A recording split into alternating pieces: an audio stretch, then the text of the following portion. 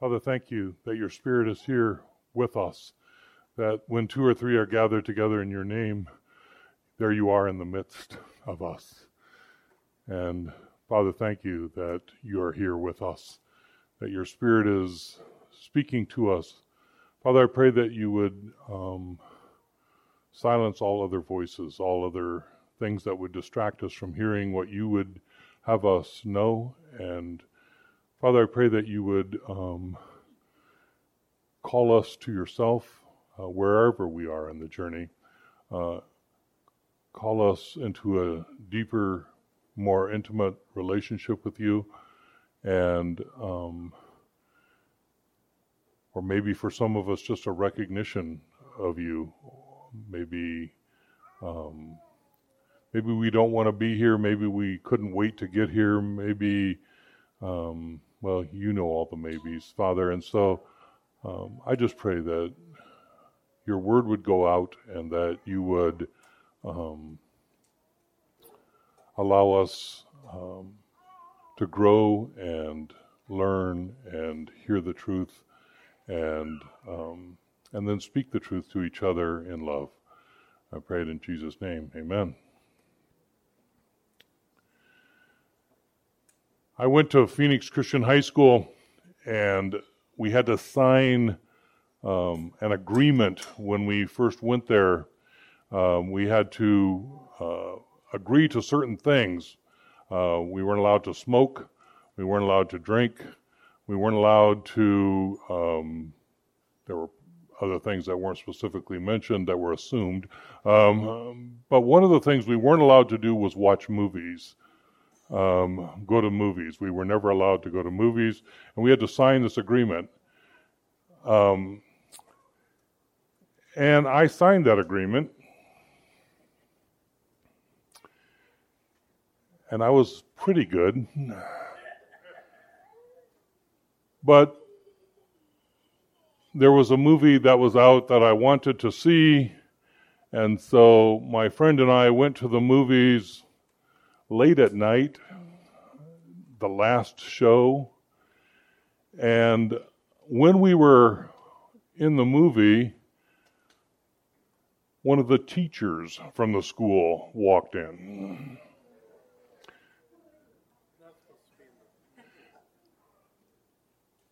And they noticed, the teacher noticed us, and we, of course, noticed him, and then we quickly looked away.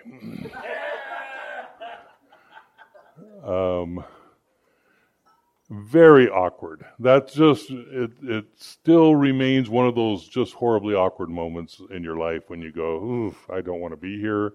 I knew. But the nice thing is, nobody was going to tell. Right?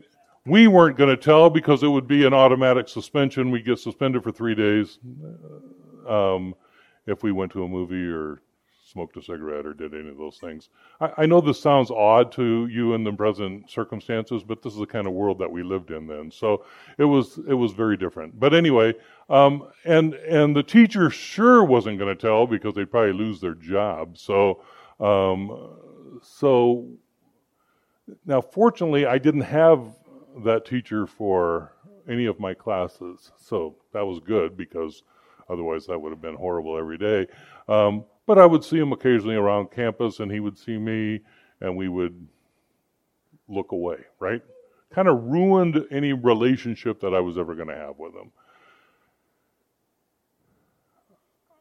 I had signed an agreement. I had said I wouldn't do something, and then I did it. I was a hypocrite. I was a liar. That was a recognition that I came to later. At the time, I just felt shame. But later on, I realized, I really did agree to do this stuff. I signed a statement. I made a commitment. And then I didn't keep it. I was a hypocrite. So lest you think that just happened ages ago and now I've arrived and I'm no longer a hypocrite, I don't know if you're on Facebook, there's this kind of cool thing that goes on in Facebook, and lately, where you can you post the cover of music albums that had a huge effect on your life, or that you really appreciate, or that you still play regularly, and you're not supposed to make any explanation. You just post the cover. And so I thought, well, that'd be kind of fun. For 10 days, 10 different albums. What are the 10 albums that everyone, that I listen to and love and think are great? So then I started looking at the various albums and thought about them. And I realized I have the world's lamest taste in music. Like there is no one who loves the music that I love. And it's not just, it's just in aggregate, I have really lousy taste in music, I think, but I like it, right? Now, to my credit, I like the Nitty Gritty Dirt Band's, the Circle, Will the Circle Be Unbroken album. Now, you got to admit, that's a great album. That's good music. But I'm a Doc Watson fan. Now, that guy can play a guitar and he can sing beautiful Old Hills music. Some of you I have no idea who this is, right? But then the other day I posted a picture of Garrison Keillor and the Hopeful Gospel Quartet, right? It's just downhill. And so I know while I'm doing this, but when I first was going to do this, I thought, I'm going to do these album covers, these ones. And then I thought, no, I'm going to go find cool music so that people will think I listen to cool music. So I was looking up albums of great music that I've heard about or I've listened to, but then I realized that isn't the music that I listen to. And if I post that stuff, I would just be a fraud. I actually listen to Garrison Keillor and the Hopeful Gospel Quartet regularly. I like that album. And everyone else just goes, wow, Rod. My wife, poor wife, it's the things I make her do is listen to my music. So now we always drive in silence because the radio can't be on and I can't put any of my CDs in. Now, she likes beaty music, and I'm not sure what that means. It's her own genre, but if it's got a good beat, then she likes it. So when the band plays beaty music at church, she's all, but it's kind of ill-defined. But she doesn't like the Hopeful Gospel Quartet. When I was going to put up those album covers, one of them was a kind of an album of praise songs, and I was going to put that up, and then I thought of Eric, and I thought, Eric just will just shake his head. He'll just be so disappointed that I put this goofy old praise album up, when in fact I should have the Village's fantastic music up there because I should because I do listen to that as well, the old CD that we made a long time ago. All that to say, everything in me wanted to fit in. Everything in me wants to be cool, to be thought of as cool. But I'm not cool. Well, Eric said I was so uncool once that I had almost made the switch back into coolness. But I want people to think highly of me. I want people to think that I listen to really good music, and I want people to think that what I do and music-wise and every other way that I'm okay. I want to fit in. I want to be cool. I want to not have people make fun of me or think I'm stupid. Galatians 2:11 through 14 is the part of Scripture that we're looking at tonight, and it's talking about Peter, although it references him as Cephas in this. It says, when Cephas came to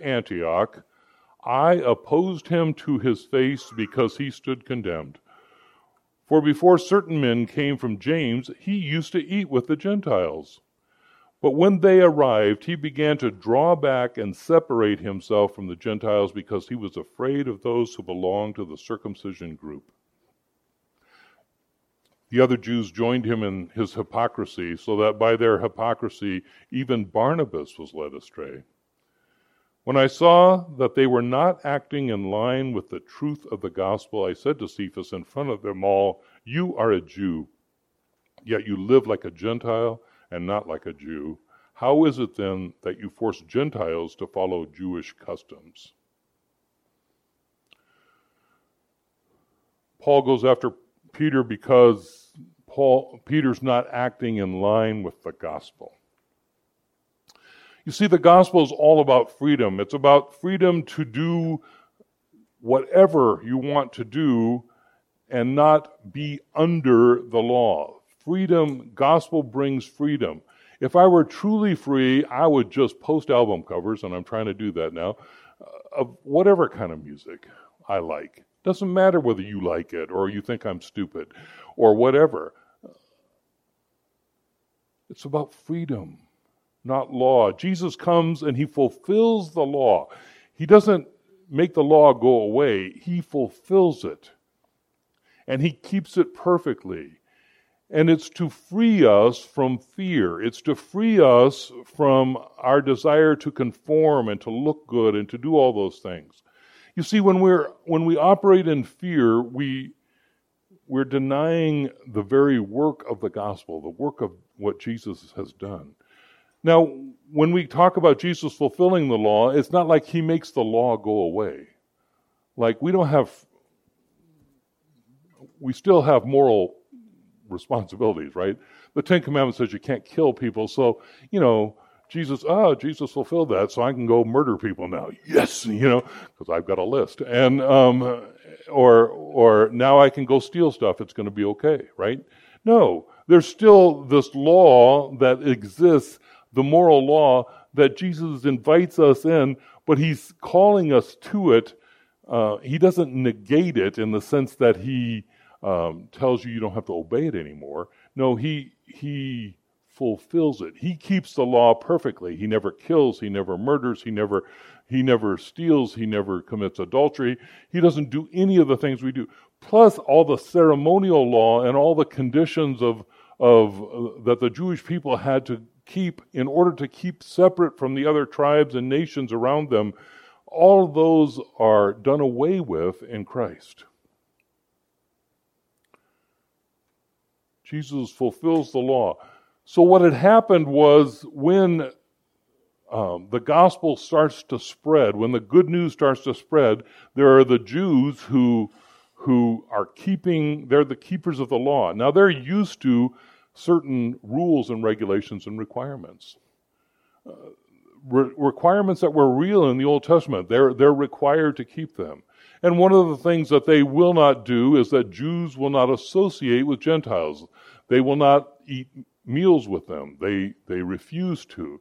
They keep themselves separate.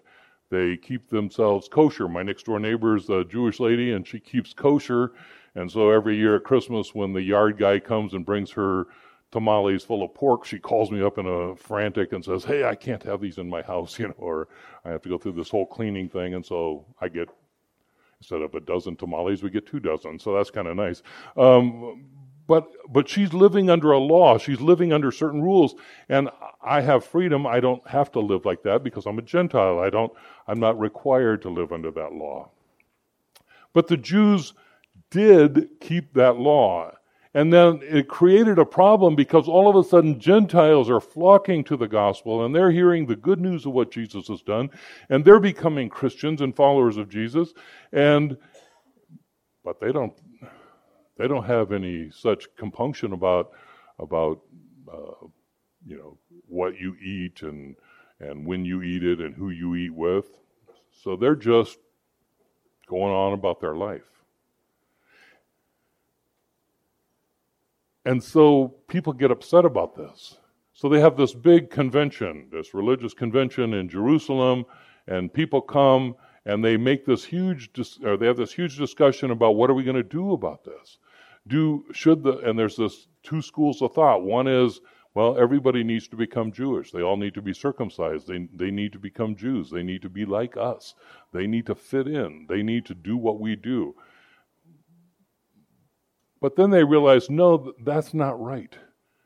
Because that's not the gospel. Because the gospel is freedom. Freedom to eat anything.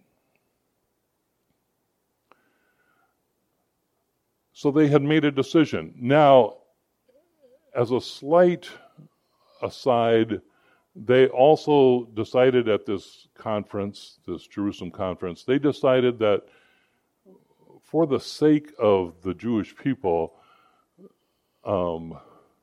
there were a certain couple rules that had to be kept. One was the rule that you couldn't eat meat offered to idols, and you couldn't eat meat that had been strangled. The animal had been strangled. But that was a concession to the Jewish people. But the sweep of it all was freedom, to live in freedom. Now, how does that come about? Well, one of the things that we're talking about Peter here, right? Peter is now, he comes and he's living like a Gentile because he's realized the freedom of the gospel. And he's realized that he doesn't have to keep all these little nitpicky rules from his Jewish past. That as a follower of Jesus, as a Christian, as a believer in this new way of being, that he doesn't have to do that.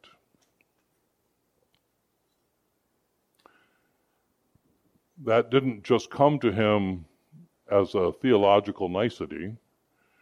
Acts 10, 9 through 16 tells a story. It says, about noon the following day, as they were on their journey and approaching the city, Peter went up on the roof to pray. He became hungry and wanted something to eat. And while the meal was being prepared, he fell into a trance. He saw heaven opened and something like a large sheet being let down to earth by its four corners. It contained all kinds of four-footed animals as well as reptiles and birds. Then a voice told him, "Get up, Peter, kill and eat." "Surely not, Lord," Peter had replied.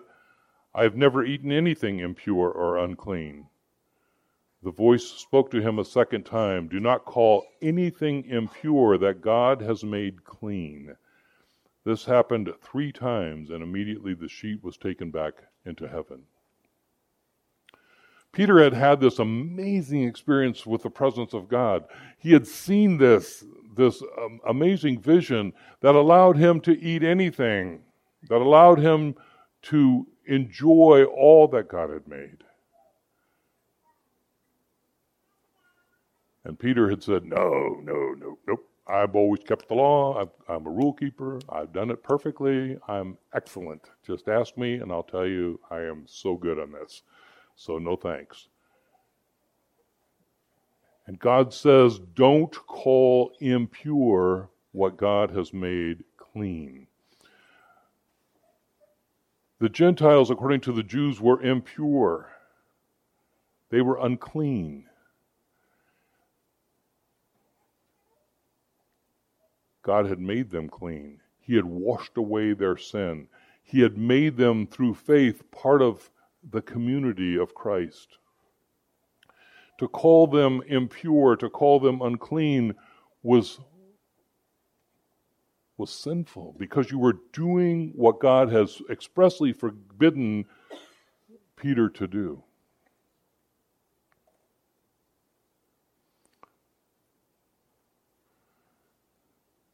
So Peter was hanging out with Gentiles, and he was eating meal. They'd have a love feast.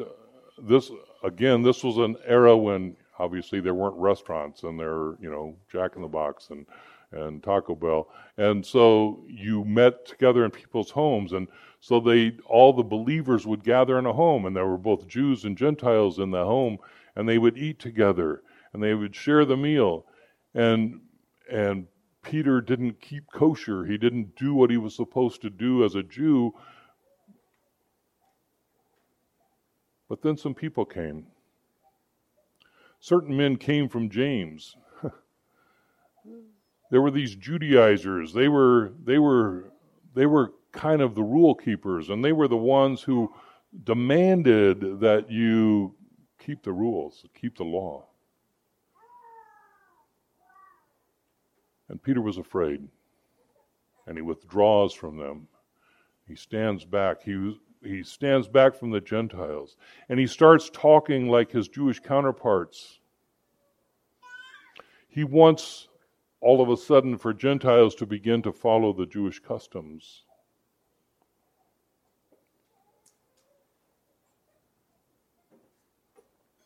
He wants to turn Gentiles into Jews.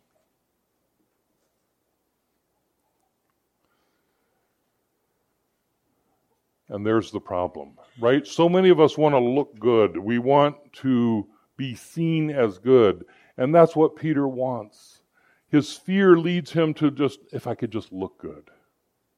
I don't want to be good, because that's a lot of work, and that's kind of scary, and I could get hurt. So I'll just look good. I'll withdraw.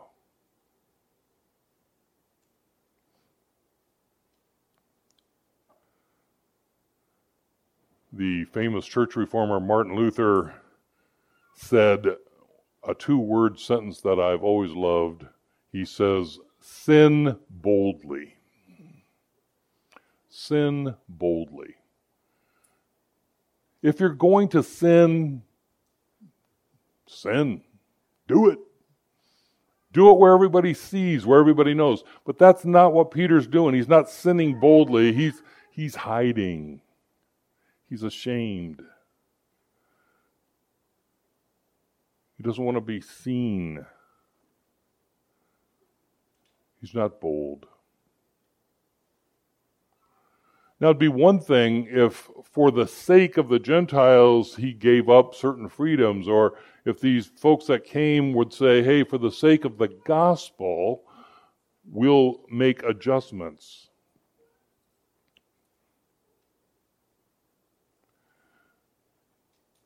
Again, the sweep of the gospel is always toward freedom.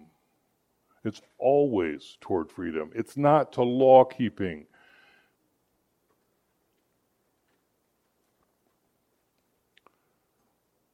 We have rules. We have rules in our house. We have rules in church. You just heard some of them, right? If you're 9 and over, get off the swings, or there's going to be trouble. We have rules. Those rules are for safety, but they're rules. Now, in a perfect world, all the 9 and aboves would go, I'm much too mature to swing on a swing set, and I'm not going to go play where I might hurt small children, right? Yeah. Suddenly a few parents are laughing. I don't know why that is. Right? In a perfect world, we would care so much about the other that we wouldn't think to hurt them. We wouldn't want to do that. We would limit our freedom. We can voluntarily give up our freedom. Now, you can't give up other people's freedom, but you can give up your own freedom, right? You have the freedom to restrict your freedom. You have the freedom to restrict your freedom. You can say, I could do this, but it will cause harm to others, and therefore I'm not going to do it. Instead, more often, we like to create rules for other people. Rules for ourselves, but really just rules for others. And when we don't follow the rules, we hide that because they will point out our hypocrisy.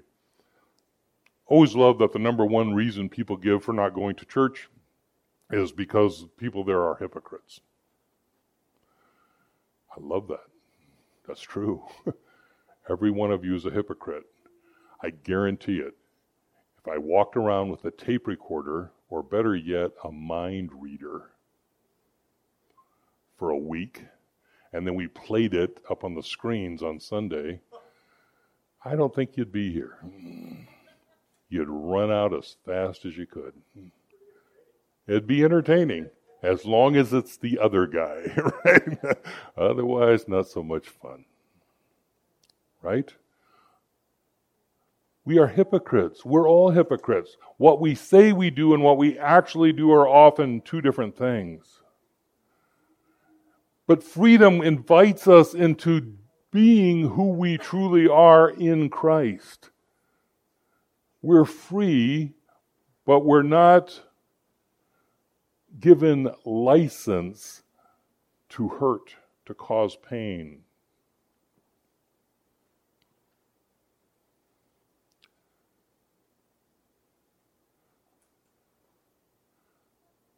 We're to use our freedom to free others. We're to use our freedom to help others, to be generous and kind and loving towards others, not to make rules for them. Think about the rules that you make for others, things that they have to do for you to accept that they're truly a follower of Jesus. I'm a pastor, and I got a list. I think, how could you be a Christian and not ever read your Bible? How could you be a Christian and not pray? How could you be a Christian and... Now, normally, I keep those in my inside voice, but not my outside voice, because we judge each other, right? We look at each other and say, how could you do that? How can you call yourself a Christian and do that? How could you be a Christian and do this other thing that you just did? We're really good at pointing out the hypocrisy in others, and we're really bad at pointing it out in ourselves.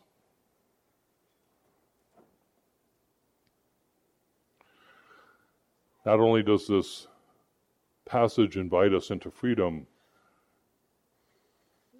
Paul confronts Peter. He goes up to Peter and he says, "You're just wrong." So, I want to talk a little bit about confrontation because that's inevitable. We're going to see each other's failures and failings. You're going to see my hypocrisy and I'm going to see yours. And when we do that, we have an obligation to love each other enough to confront each other. Notice what Paul does. He confronts Peter to his face. Not via a text message. Not on Facebook. I know they didn't have it, but they could have. And he doesn't write him a letter. He confronts him to his face. We are followers of Jesus for the most part here in this room, and our obligation is not to confront each other any way other than face to face. When you have to say hard things to someone about their not following the way of the gospel, you have to do it face to face, which is why we don't want to do it, right? I didn't want to confront that teacher in the movie theater. "Hi, why are you here?" Because I know what he's going to say. "Well, why are you here?" And I know where that's going to lead, right? We don't want to do that. But it is our obligation as believers to confront each other face to face. If you have an issue with someone in this community because of how they live their lives, because they're not following after the gospel, then you need to go to them face to face and say what it is that needs to be said. Paul loves Peter. We'll talk a little bit about that a little further down the road. He loves Peter enough to confront him. I have said so often that when we confront each other, we have to do so in love. If you're confronting somebody in anger, you are not doing the gospel. If you are mad as hops at what they're doing and you go confront them, it's not the gospel you're following. Matter of fact, someone should confront you about your failure to follow the ways of the gospel, right? With love, with compassion, with tenderness. You confront someone face to their face. You don't mince words. Paul it's just flat out there. I confronted him to his face. You are a Jew, yet you live like a Gentile and not like a Jew. How is it then that you force Gentiles to follow Jewish customs? He confronts him to his face, and he says with a minimum amount of words, explain yourself. That's another thing we have to do when we confront. We have to give the person room to say something, to respond. There may be something that we don't know. There may simply be a response that says, I'm really sorry, I shouldn't do that.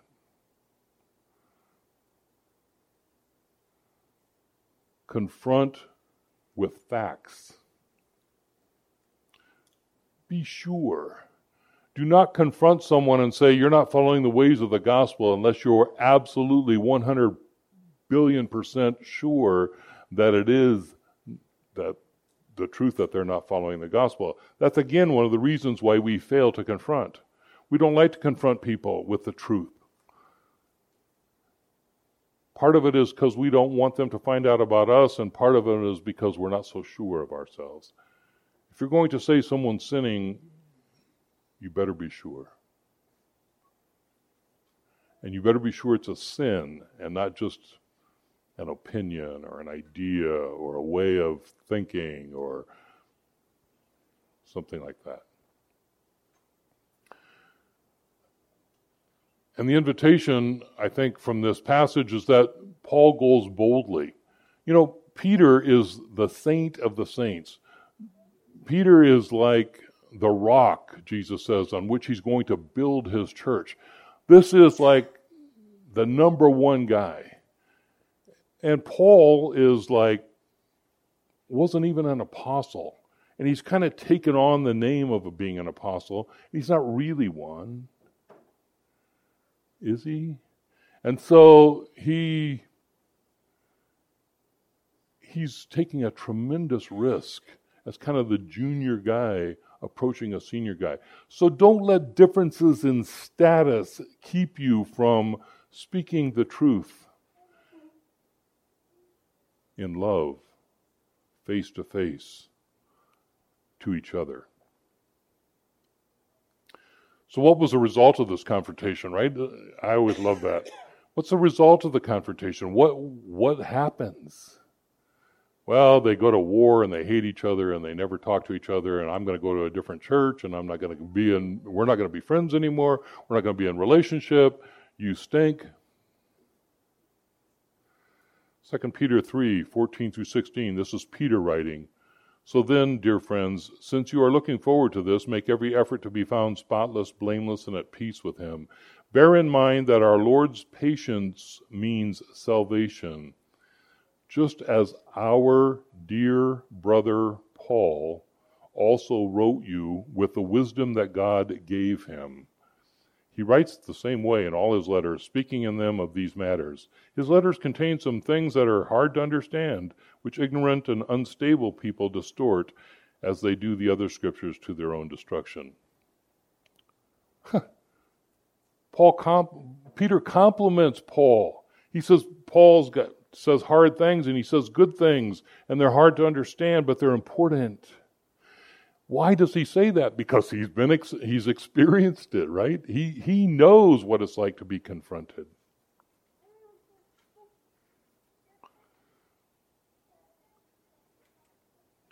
Confront when you see the gospel not being followed. What's the gospel? What was it? Come on. Eric asked the question every week and then you guys can't remember. The good news and the victories of Jesus, right? The great victory of Jesus, the good news. This is what it is. The good news is you are no longer under the law. The good news is you are walking free in Christ. You are freed to follow in his way and his path. free to take joy in the life you've been given. 1 Peter 2:16 and 17 says, live as people who are free, not using your freedom as a cover-up for evil, but living as servants of God. Honor everyone. Love the brotherhood. Fear God. Honor the emperor. Live as people who are free.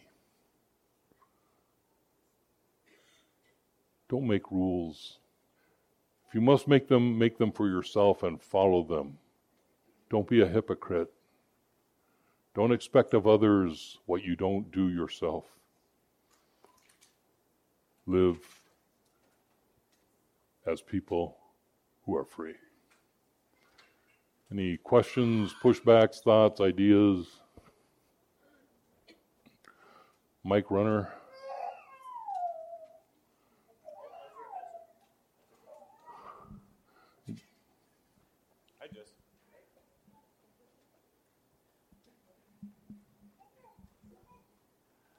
So I guess I was wondering if you have anything to say about the, I guess when does an opinion or can an opinion become a sin? Because for me, touchy subjects like that, they can be political or I just choose not to take a side because I don't know if this one side is going to be a sin and I don't know, that might be just as bad, but can an opinion become a sin? Right. So a violation of the law, right, is a sin, right? That we miss the mark. Now, there are people, many of us, I think, who from time to time believe that exactly like, how could you walk by a homeless person and not feed them, and therefore you've sinned against them because you happen to walk by.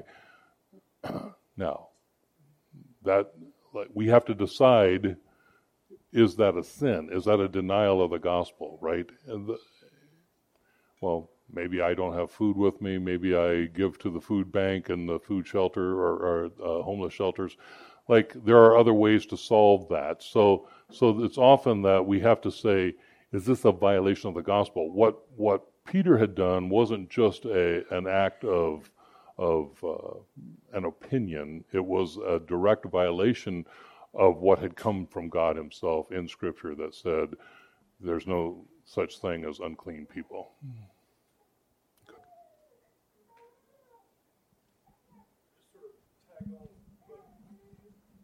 Tag on what Jesse was asking about. It also seems like when someone's opinion becomes violent, or antagonistic, or it becomes the point, that seems to be when sin is possible, I guess. Sure. Conflict, that's where the conflict arises often, right? So to say, we'll always have conflict because we have disagreements as to what rises to the level of being a violation of the gospel. That's why I think it's so important for us to find ways to actually confront each other rather than, and do that in a Christ-like way. Because, yes, we're going to have disagreements what rises to the level of that's a violation of the law or a violation of the gospel. Anyone else?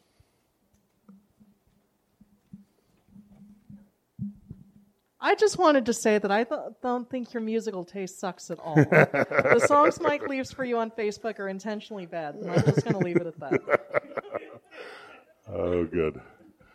Well, I've been reminded by many people throughout my life that I have strange musical taste. So.